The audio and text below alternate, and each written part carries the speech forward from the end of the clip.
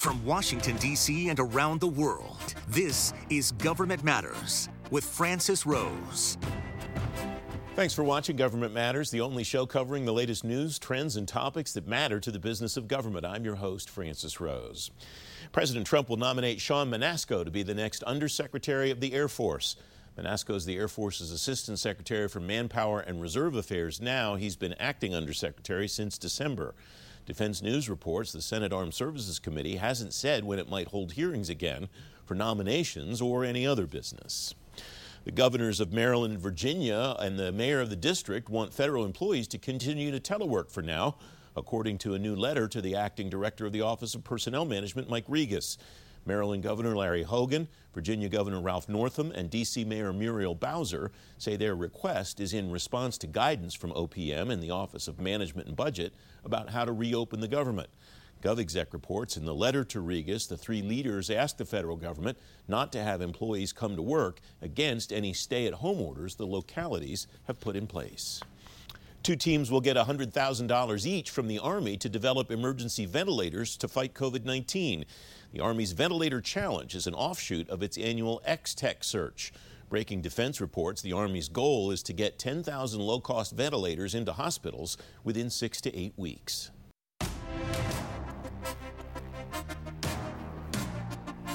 A new Defense Department assessment says the Navy should cut 2 aircraft carriers from the fleet and add dozens of unmanned or lightly manned ships. The Navy calls the plan pre-decisional and is preparing its own force structure assessment.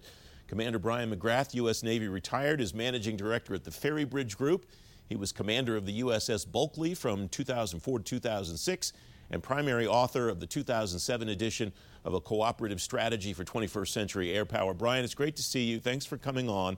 What do you think about this idea? It sounds to me like essentially dueling force structure assessments, one from OSD and one from the Navy. It is. I think OSD has an objective in mind. They want to change the force to reflect a series of technologies that they have a lot of confidence in, and that we should all have some confidence in, but that they have a little more confidence in, like unmanned, like advanced networking and the like.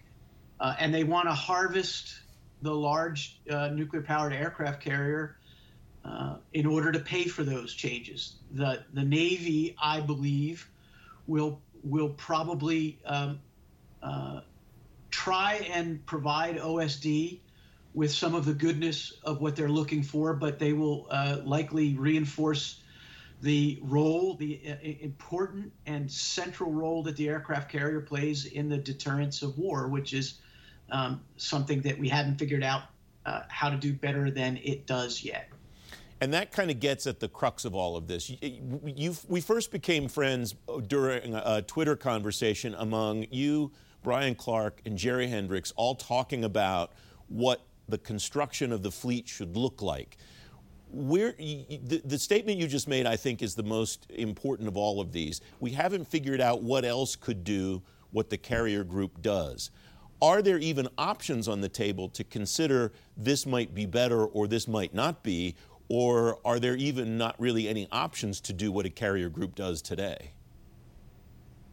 The plain truth of the matter is that the U.S. Navy spends 99.9% of its time not killing people and wrecking things. It spends its time setting the conditions that make the decision to kill people and wreck things a bad one when made by anyone else. That's what deterrence is. The things that you use to deter another great power aren't always the same things that you would use to in the teeth of a fight. The aircraft carrier has a considerable role in the deterrence of war.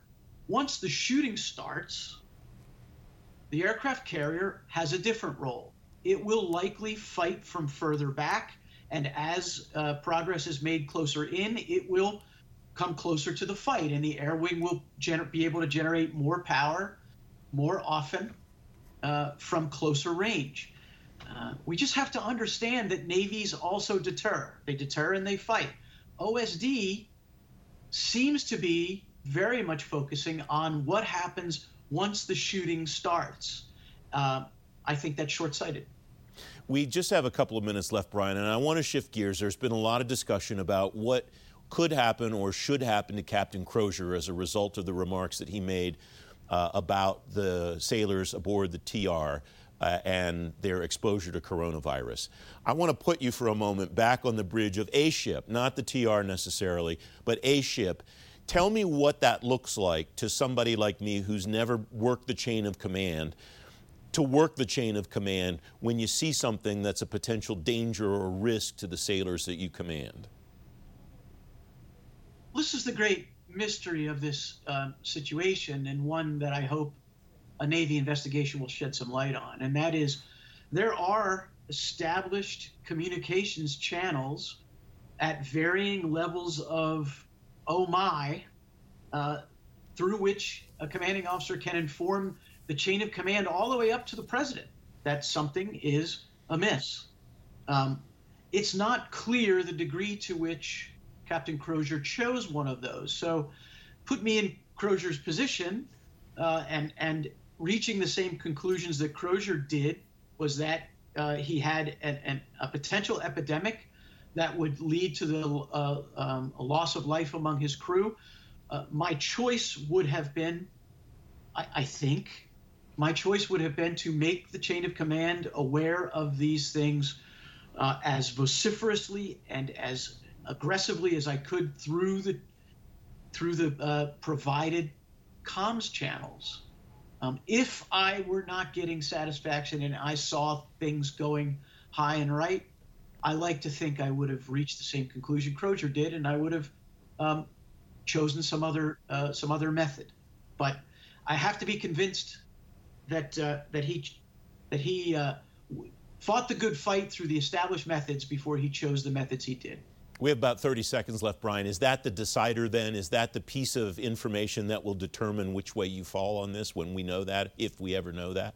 Yeah, absolutely. It's all about did he go the distance with the established procedures? If he did, and he was stonewalled, and he wasn't getting what he needed, and then he chose to send the email, which I think he knew would be provided to the news media, then I believe if it's shown that he fought the good fight, then I'm on his side. Brian, thanks very much as always. It's terrific to have your insight. Thank you. Good to see you again. Stay healthy, please. Up next, the coronavirus impact on federal IT and your agency's report card. Straight ahead on Government Matters, what to expect from the next FITARA grades in June. You're watching WJLA 24/7 News.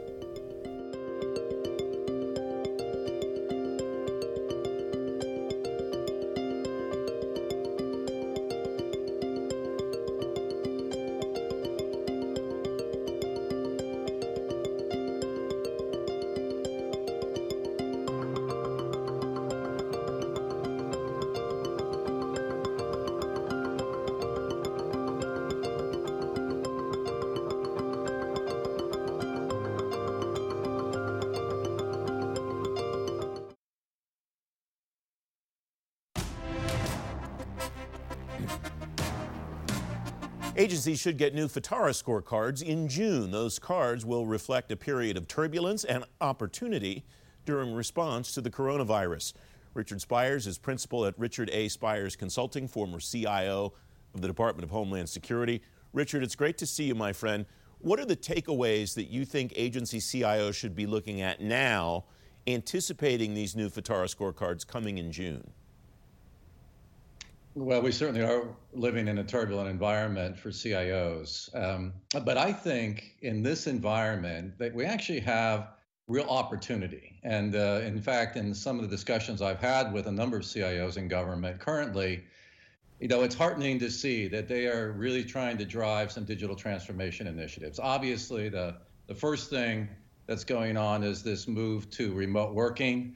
And it appears, at least anecdotally from what I'm hearing, to be going pretty well in most of the civilian agencies. So that's a real positive thing.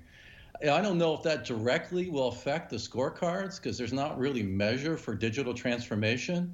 But to me, Francis, it's heartening to see a potential shift here in how federal government really views the use of technology moving forward and I think a chance for CIOs to really step up and help their agencies. Well, I also think there's a terrific opportunity, Richard, for CIOs to be able to go to their leadership within the agency, and then for those leaders to go to Congress and say, here is demonstrable proof of the investments that you've given us and how we've executed them that then should perpetuate itself.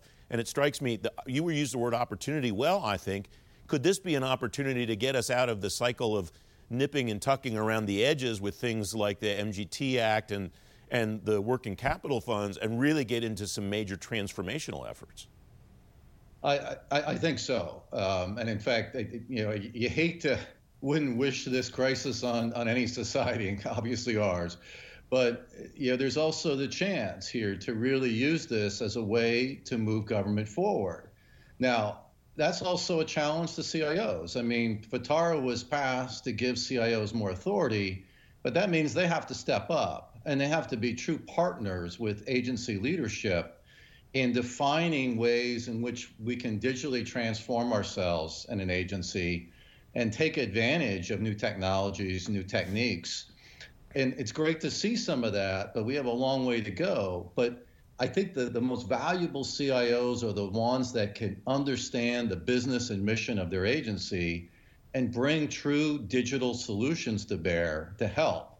And to your point, if they can start to have some wins and show some real progress, I think we're also seeing a different attitude, to your point, of rather than this being, frankly, in small amounts of dollars, I mean, still millions of dollars, tens of millions of dollars in some cases of investment in IT, to truly enabling agencies to transform themselves with significant investments in new digital technologies. And I don't mean to belittle the money that's coming out of the working capital funds at all, because they're all tremendously important projects. But you and I have talked on many occasions on and off the air, Richard, about the fact that a $30 million project here and a $15 million project there is not going to get the government as an enterprise where it needs to be. Who needs to do what you just suggested, which is to really perpetuate this momentum to be able to turn it into something post-corona? Well, I think it really is good agency planning. And the CIO and his or her team need to be working closely with the mission leadership to lay out plans, and we don't want the big bang anymore, right? They've got to be incremental plans to drive enhanced value over time using digital technologies, and yet that's exactly what we need and what is best practice today. But to your point, in large agencies, $15 million at a time is not going to get that done. There's just way too much legacy complexity that we have to deal with. A lot of what's going on today is layering smaller applications that are pulling from some of these old legacy applications, a lot of the data, and obviously making good progress and serving our citizens better. But to truly transform ourselves, you've got to start to take on these larger projects where you're actually going to retire some of these legacy systems that are holding us back from true digital transformations. One of the opportunities that I think agencies are starting to see is that they have the opportunity to do whatever it takes to meet the mission during this coronavirus situation. What perpetuates that mentality? What embeds that into the culture of an organization so that we don't go back to business as usual the way it was before this happened, Richard? Yeah, that's a great question, Francis, and probably maybe the real key, because there's going to be this tendency to revert. It's been hard. It's been hard to get agencies to change their culture, to be able to understand that they've got to get out of the old way of working. I think it's a really good, in some ways it's a good thing that we're having to work from home, and that's trying to really change that idea that, hey, you don't all have to physically be together to get things done now. But we got to go a lot further. And to your point, I don't know if there's a magic answer here, and it's going to vary by agency. But if you can start to really show tremendous value with some of these digital transformation initiatives, and that's why it's so important that CIOs don't just don't just stop at the remote work, but really work with agencies. How can we quickly add value from a mission perspective? Okay, better improve services to our constituents, our citizens, whatever it may, more efficiency within our own internal processes and the way we work. These things are meaningful, and they can really start to shift the view of how technology and the role of technology is within an agency. And I saw that happen in my time at the IRS. At 4.5 years, there was no doubt we saw a significant shift in the leverage and the use of digital technologies within the IRS and what that could mean to the agency mission. Richard, thanks as always. It's great to have your insight. Thank you very much, Francis. Up next, contact tracing and what it could mean for data. Straight ahead on Government Matters, a look at new technology and the implications for government and industry. Don't forget, if you miss an episode of Government Matters, you can find it on our website, govmatters.tv.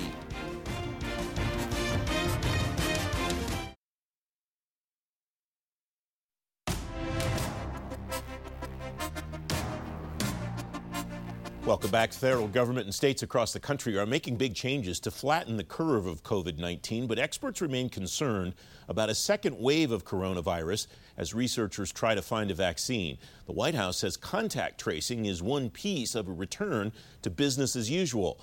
Kirk Kern is Chief Technology Officer at NetApp America. Kurt, thanks very much for coming on. What does contact tracing look like from a data perspective? What are companies and what does the government need to know about who's where?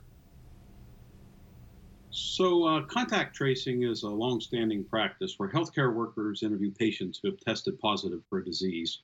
They find out who that person may have been in contact with and then assess the exposure level, and then they attempt to mitigate the spread of that disease by contacting those individuals.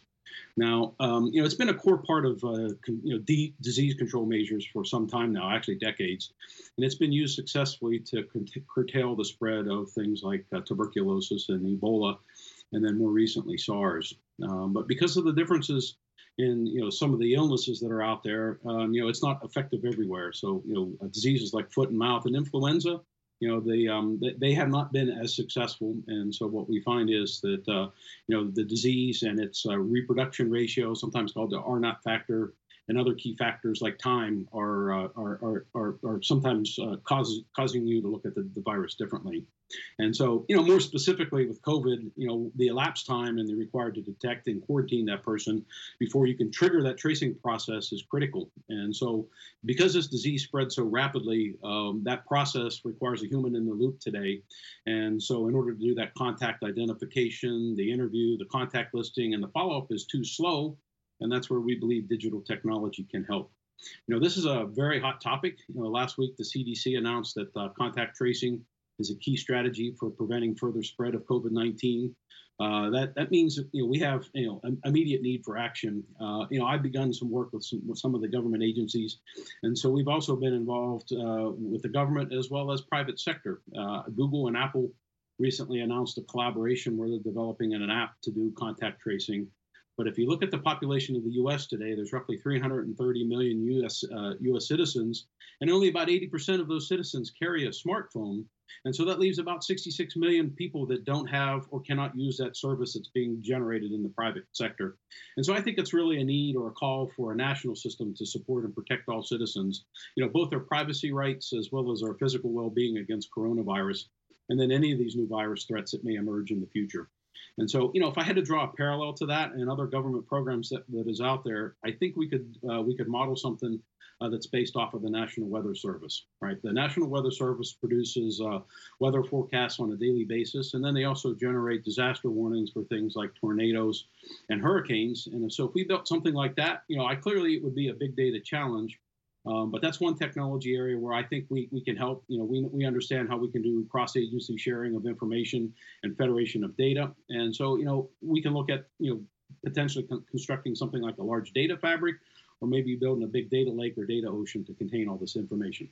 One of the places where agencies like HHS and VA and others that handle a lot of health information data are very sensitive is about data sovereignty, who owns it and what they do with it, and privacy.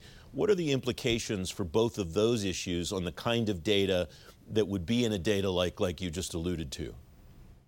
Yeah, so even with a non-digital process, the patient privacy is protected. Contacts are informed that they may have been exposed to a patient with an infection, but they are not told the identity of that patient who may have exposed them. So in data management, we have several solutions that can be used to protect that public data. We have anonymization algorithms that can protect a citizen, and it basically hides that person's name by replacing it with an ID. We also have to be careful when we expose that data, however, that in those other fields, you can't create an association between that ID and that person's information. So we still have to protect that person's identity.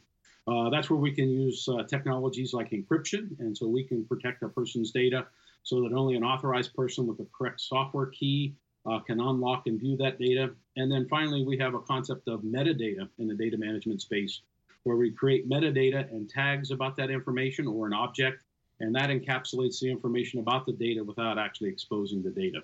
And so, I think there's a lot of data repositories out there where we can touch all of that information, but then we have to worry about the regulations. We'll have HIPAA, PII, CCPA, and I'm sure there's some other protection acts that are out there that's not top of mind in this interview right now.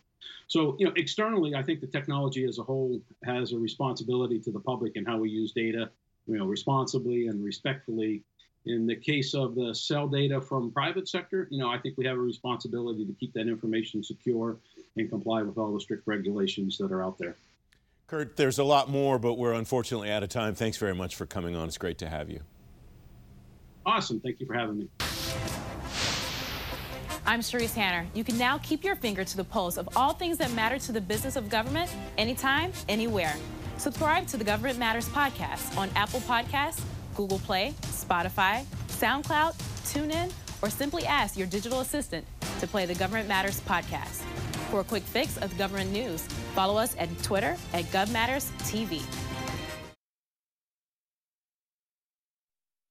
That's the latest from Washington. Join me weeknights at 8 and 11 on WJLA 24/7 News and Sunday mornings at 10:30 on ABC 7 to stay plugged in on issues that matter to the business of government. Thanks for watching. I'm Francis Rose.